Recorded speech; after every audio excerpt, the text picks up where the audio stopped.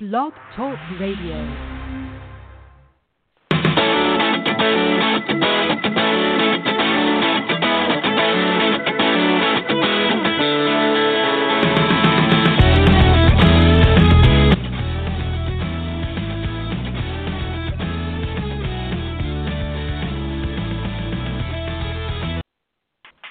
Hello and welcome to the latest edition of the Outsports Podcast. It is January 19th, day before the inauguration, 3 days before the NFC and AFC Championship game, and a couple of days before Sid gets out of town for a week, going on a cruise, Sid.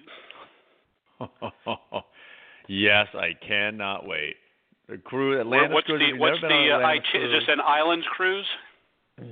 Yeah, the stops really don't matter. The stops are kind of irrelevant because in the Caribbean, Atlantis has Mediterranean cruises, and people will stop and get off the boat in Rome and places. But the Caribbean, I mean, whether you stop at St. Kitts or St. Martin or Cozumel, it really doesn't matter. So, when are you going to be able to watch any of the football games this weekend? Well, this happens every cruise. It lands on either the Super Bowl or the conference championships. And the first day we're on the boat, in fact, we'll still be. I didn't even say that. We'll still be docked when the games are going on. So yeah, I'll probably watch. But I kind of take the attitude that I'm a Patriots fan. That's what I really want to know. And if the Patriots lose, do I really want to spend 3 hours while I'm on an amazing cruise ship watching football? And watch them lose, and if they win, I get to watch them in the Super Bowl anyway. So I probably won't watch most of it. Yeah, that'd be my philosophy. I mean, if I was around, but I wouldn't make a special point of watching a particular game. Sometimes it's nice just to know the score. Okay, I taped it at home, and I could watch it when I get back. Well, again, or I don't want. I'll hit delete. What's the minute I get back? If it's their last game of the season, I don't want to watch it because that means I spent 3 hours watching them lose. And last year I spent probably about 90 minutes watching them lose, and I was like, well, that was a waste of 90 minutes. I didn't want to watch that, so I probably won't. I loved every second of it. I'm sure. Well, when you're a Patriots hater, you have to cling to the few moments that you have when they actually lose. Yeah, but the hate's kind of been diminished now that Peyton's retired. So much of it was that is like, oh, it's not the same. Yeah, it's definitely not the same. But I think for a lot of people it is the same because the Patriots are still. Yeah, I mean for me it's not. I mean to me my dislike of the standard. Patriots is nowhere near as like it's like. But two good games. I mean I think they're both. I can see both going either way. The Patriots are clearly favored, and Patriots are a 5.5-point favorite. Atlanta's a 4.5-point favorite. But the New York Times had a story how the Patriots have covered 13 of their 16 games this year. Wow. Well, because I guess it's because of the Deflategate and the suspension at the beginning, and I guess. But I'll tell you, I mean, and I'll Jim and I are in this playoff pool, and I'll reveal my hand a little bit, and of course I'll end up being wrong. I don't see the Falcons losing this weekend. That team, of any of the teams that I've watched, and I have Matt Ryan and Matt Bryant on my fantasy team, so I watched a lot of Falcons this year. The Falcons, that is a relentless team. And of course they can make a mistake, and of course a team like, I think it was Arizona had a great game against them, or somebody had the Chiefs had a great game against them. Of course that could happen, but gosh, I mean, they're going to put up 38 points, and that defense is better than you think. So they just don't stop coming at you, and I just don't see the Packers winning that game. Yeah, I bet against Aaron Rodgers the last 2 weeks, so I'm not sure what I'll do this week, although I do have to kind of catch up to you, so I was going to probably bet against you anyway if I could figure it out, but we're in a weird – we always have some poll going on, so – What? Well, the funny thing is, if you kind of – well, you didn't knowingly did that, but you kind of did that with the Steelers game, right? I had picked the Steelers to win. You ended up picking the Chiefs, and you would have been much better off just going with the Steelers. You would have picked up more. Well, that was a game, though. I kept flipping a coin. I literally kept going back and forth, and then finally decided. My first pick was Steelers 17-16, which was a point off. Then I switched it to Kansas City 19-17. So Whatever. Should be two good games this week, at least on paper, and then the Super Bowl's in Houston 2 weeks after. But today we're going to talk in a little bit. We're having Andrea Barone, who's a professional hockey referee, openly gay, to talk to us about two hockey stories that have been in the news, and a little bit about what's going on with him. But he's getting on a plane, so he told me that if he cannot call, we'll kind of wing it without him. But there was a story today in the Advocate that the chief marketing officer for the New York Nets has come out publicly as gay. She's been with a partner for 28 years, and they're having their first Pride Night next week. Yeah, well, it's neat. It's always neat to see anybody in sports coming out, and somebody who's been there for so long. We've seen Eric Braverman with the Dodgers, and Molly, I'm forgetting her name, with the Rams. Anyhow, and so yes, this is another. This is not obviously some big player or a coach or some well-known person, but to know that there's an LGBT voice in the front office of the Nets, and this is not just some Joe Schmo. This is the chief marketing officer. This is one of the people who is in charge of crafting the public messaging of the team. It's obviously it's great to see. It's great to see that she's able to be out and open and herself with the team, and now to be able to talk about it publicly. It's just we applaud this every time it happens. It's also interesting to me the difference between these jobs and the athletes. The athletes have a short shelf life. They can be retired by the time they're 30. So it's easier for people to kind of compartmentalize and put off coming out or never coming out.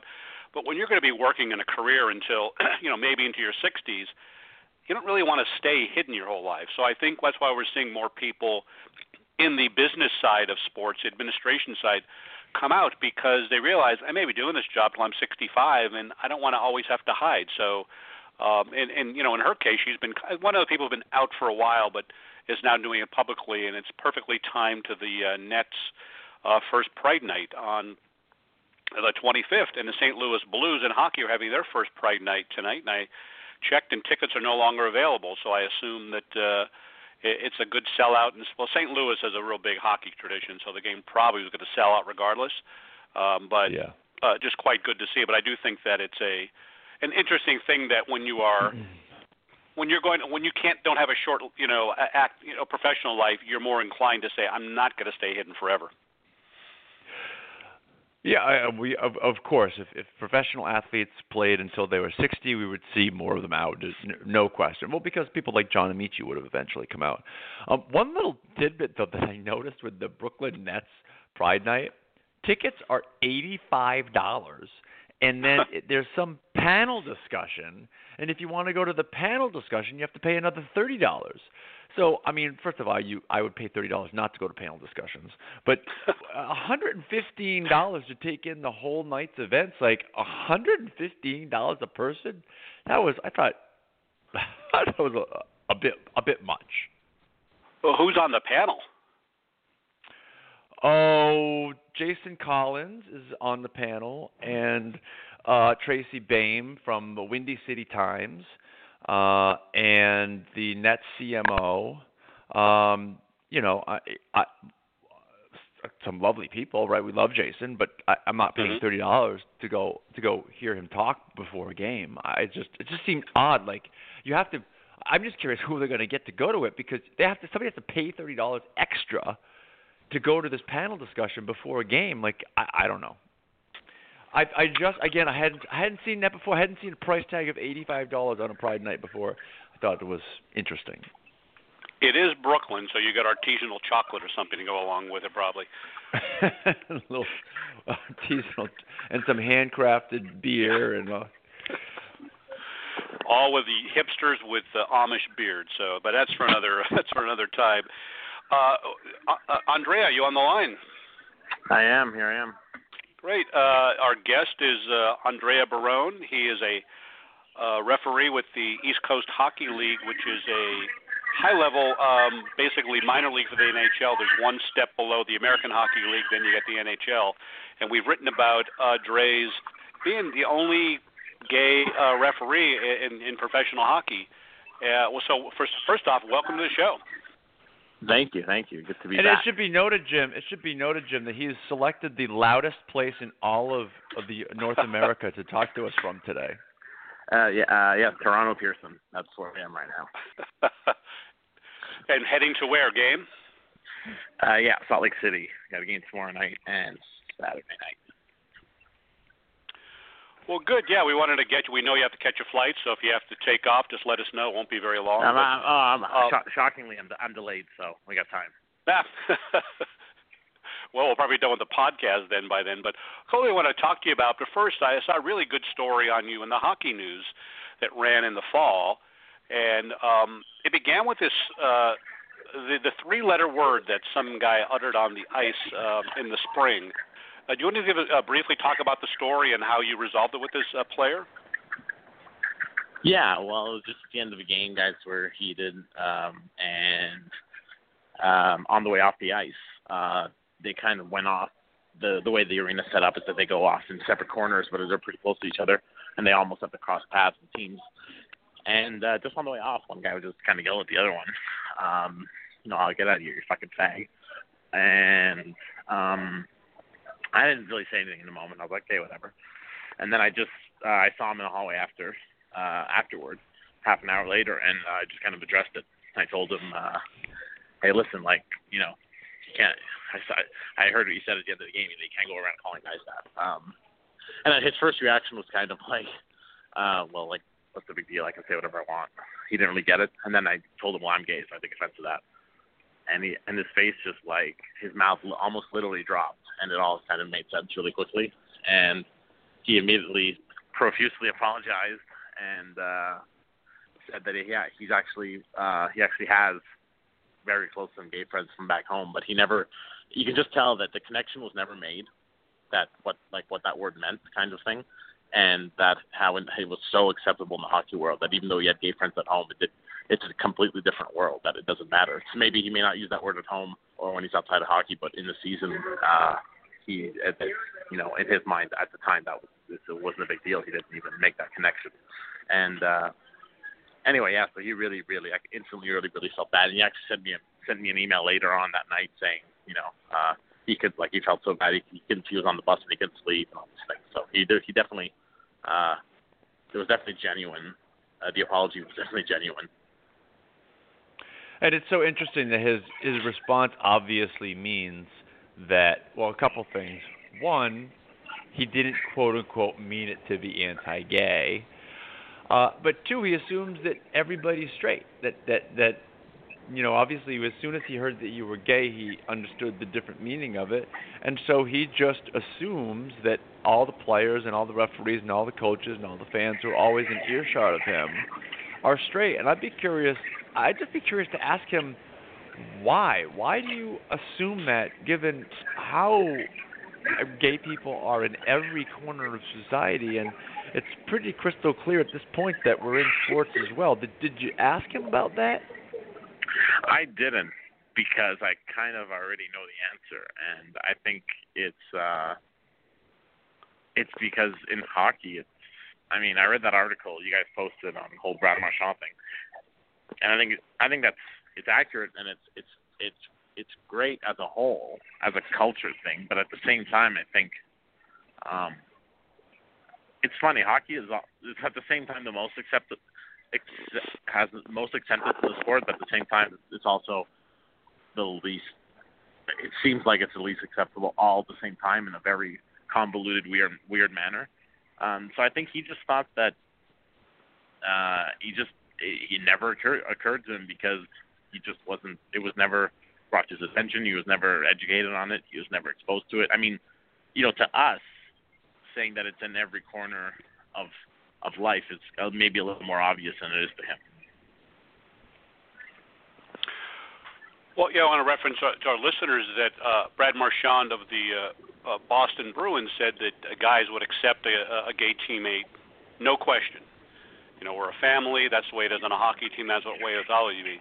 But you said it's a convoluted, both accepting and not accepting. You talk about what is it about the hockey culture that makes it not as accepting, you think? as a sport itself and what it represents, in the sense that it's a very, very hyper-masculine, macho, dog-eat-dog kind of world. It's you're on my team or you're not, basically. And if you're not, well, then anything goes. And it just seems like it's so hard to explain, that it just seems like it's almost like that, the culture of the game itself. Forget about anything about being gay or being straight. Just the culture of the game itself is at the complete other end of the spectrum of what the LGBT community preaches and is, if that makes any sense. And I know I may be using stereotypes and generalizing, but in my experience, that's very, very true. And for me, certainly personally, it's true. I mean, I still feel like, even though I'm, definitely the most out person, especially in hockey as a male right now. Obviously, there are many women who are out, but as a male, I'm basically the only one. And I still feel like, even though I'm that out and that open, and it's been so acceptable, I still feel like it's a culture that, as much as it's almost a culture that clashes with my everyday life. If I was as a gay man, if I was, not in hockey, and I feel like I just don't feel as comfortable as I do around the game as I think a straight person. But I don't think that has to do with homophobia. It just has to do with reality. Well, it has to do with heterosexism. When I go to events and you're hanging out with sports writers, 98% of whom are straight guys, it's funny. They most of them wear the same, frumpy-looking uniform. Most of them are drinking beer. Most of them are talking about women, or they're just talking like straight guys, and they're not. Many of these guys are incredibly gay-friendly. They love the work that Jim and I do. But just when I go to events and they're there, I just feel like an outsider. I'm just not a and that it just pervades everything that they do. And when it's just a bunch of straight guys, there's just this energy about it that I often don't feel. I don't feel uncomfortable really, but I don't know. I just don't feel like I belong. Yeah, it's not at Atlantis. It's not at Atlantis Cruise. Let me interrupt for a second. Do we have a caller on the line? What? Hello. Is there someone else? Hello. Hi. Hi. Can you hear me? Who is it? Where are you calling from? I'm calling from Jackman, Maine. And you have a question for Andrea? I have a statement. Okay. Gay people don't belong in sports. Gay people don't belong in sports. Well, unfortunately, all right, well, muted him. that ship has sailed. The gay people well, are in except sports. What's interesting, he's listening to our podcast though. So. I know. He discovered the podcast somehow in Maine, so he's probably a hockey fan. So I got rid of him. So that was our first crank caller. But I don't think you were the crank caller. I'm sorry. I got rid of him. Well, I got rid of him. I'm not gonna. I didn't want to get into it. I just deleted him. So sorry. He can call back if he wants to, and I have very little patience for that kind of stuff anymore. So, but Dre, I want to talk about a study that came out of 120 hockey players and 6 coaches in Canada's major midget AAA level, which is a kind of an elite level hockey for ages 15 to 18. A lot of these guys will be going on to be NHL players tomorrow. And it said that hockey players have been taught that anything but heterosexuality or heteronormativity shows weakness. So you have to act a certain way. And the biggest concern these guys had was showering with a openly gay teammate and being naked to them and having them being attracted to them. Do you think that rings true to you? Well, I think, to be honest with you, I just think that's an age thing more than anything else. It's not. I don't think that has to do anything more than they're just kids. They're teenagers who don't understand. They're kind of still figuring, whether they're straight or gay or whatever. They're still probably trying to figure out, what being attracted to someone else means and what having sex means and all that thing, whether it's with a girl or a guy. So I just think of that. I just think that's a little it's not silly. It is what it is. But you're talking to 15 and 16-year-olds. So, you ask someone who's, been around the game longer or just has a little more life experience, I think you'll get a different answer. And that's been my experience.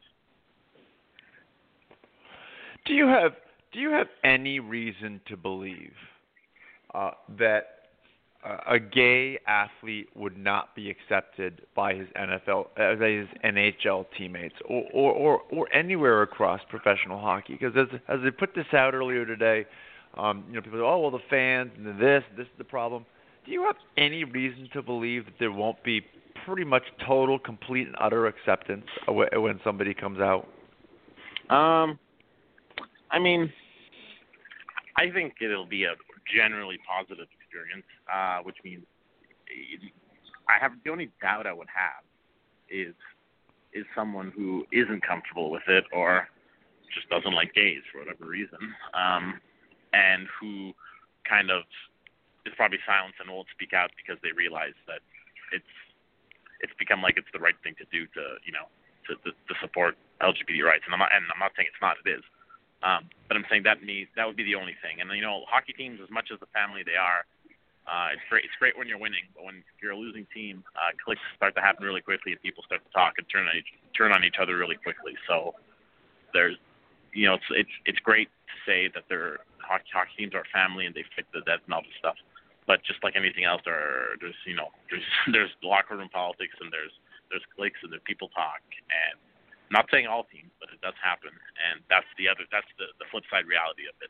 And I think a lot of the closeted players, wherever they are, know that also. So yeah. So you think that keeps them closeted, that idea, or is there a lot more involved in it? Oh, I think there's more. I don't know. I don't think that's the only thing that keeps it closeted.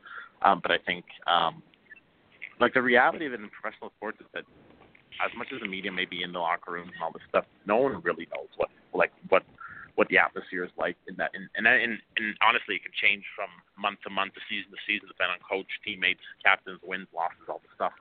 No one really knows what happens or what's said or the mood beyond the very very boring stereotype answers from you're going to get from media questions. But no, I don't think that's the only thing keeping them from coming out. I think there are other factors. Also, it's such a personal thing. I'm sure there are tons of personal factors that, we can't even begin to guess because there are so many possibilities. How many players that you've interacted with, that know you're gay, and how many of them have just come up to you and said, "Hey, cool article." I was talking to Nick McCarville. He's a writer, and he's at the Australian Open this week, and he said that people from around the country around the world have come up to him this week at the Aussie Open and said, "Oh, we saw your article on Outsports. That was really cool." Have players, have coaches, have people at teams talked to you about this? I've had a few coaches before games tell me, "Hey, I read that article," especially the Hockey News one. I think that one really had an impact within. I think outside of the hockey world, I got a lot more reaction from the Outsports one. Inside the hockey world, I got a lot more reaction from the Hockey News one. And I think, I get coaches who say, "Hey, I read that article. It's really cool. I didn't know," or "That's really good work you're doing," or whatever. Player-wise, honestly, I've only had one or two players come up. And I think that kind of shows also, especially in the minor leagues. I think in the NHL it's different because they're so under the microscope and they're expected to be role models. In the minor leagues, it's a bit of a different animal. It's a little more old school in every sense. They're not exposed. Just the fact that they haven't even heard of the article or read it or whatever, kind of shows that it's still. The LGBT community in minor sports are still outsiders, and I think that's very true. So that does also show the insular nature of a lot of players, that they're not really, they pay attention to what they pay attention to, and they're not maybe as aware of what's going on as maybe the administrators and coaches are. Yeah, definitely, and I don't think it means that the players are, like I said, homophobic or anything like that. I think it's just question of being isolated in your own world, and I think we all to a certain level or in certain aspects of our life have that going on, whether it's your Facebook news feed that just feeds the stuff you want to hear and you agree with, to anything else in your life. So I think it's a similar situation, especially in the minor leagues, because like I said, they don't have as much exposure as the players in the National League do. And I think it's just different. It's a different kind of, they're not making big money. It's not the big flashy lifestyle with cameras and the media all the time. So I think the stories often get swept under the rug, and I think it's a facet of sports that is kind of forgotten, not just in hockey. I bet you that rings true in any professional sports in the minor leagues. So you're headed to Utah, you said, now for a game. Do you have games in North Carolina, or do you ever kind of cringe when you have to go to a state like Utah or anywhere else in North America that makes really. you kind of? I lived in the South last year when all that stuff was going on, and actually I lived in Nashville, as you know, when my first article about sports came out, and I was traveling all throughout all rural Alabama, Mississippi, Louisiana, North Carolina, South Carolina, Tennessee, and Georgia. So, if I survive that, I think I can survive anything at this point. So, Dre, I know you got to catch a plane, and we want to thank you very much for being on, and hopefully we'll see you in the NHL in a couple of years. That's still on track, that goal? Yeah, that's still my goal for sure. Well, don't cool. screw it up. Good luck, and good. Don't screw it up. All right, talk to you later. All right, thanks, guys. Take care. So I do think it's interesting that you said you talked to someone recently who had been involved in hockey. You also talked about the sport being weirdly maybe one of the harder ones to penetrate, despite the openness of they've had to the You Can Play project. So it is an interesting culture, the hockey culture. This idea of individualism not being allowed in hockey, it's interesting. I don't understand it. I'm still exploring it more. It's football is supposed to be the ultimate team sport, yet individuals thrive there. It's. I don't know. I will write something about it eventually. I've been off and on working on it for a while, just trying to get different perspectives. But there seems to be some odd aversion to individuality in hockey that doesn't exist to the depth it does there in other sports. So that's the best answer that I've come up to. And obviously, somebody standing up and saying publicly that he's gay is a form of individualism, which the sport, I'm told, would reject. Yeah, and I do think that's why this study that was in Canada was interesting, because these young hockey players are a lot more exposed to LGBT issues in general, so they're much more open to to just accepting in society in general. But still, when it comes to their specific locker room, it's almost like the story said, if there's certain ringleaders in the dressing room that put it down, those people have real power, like they're sort of the clubhouse leaders. So if the clubhouse leaders make fun of gay people or something, it's going to make it harder for others to sort of maybe be more open about it. But there is at least hope. It showed that compared to maybe past generations, that at least some of that is changing in hockey.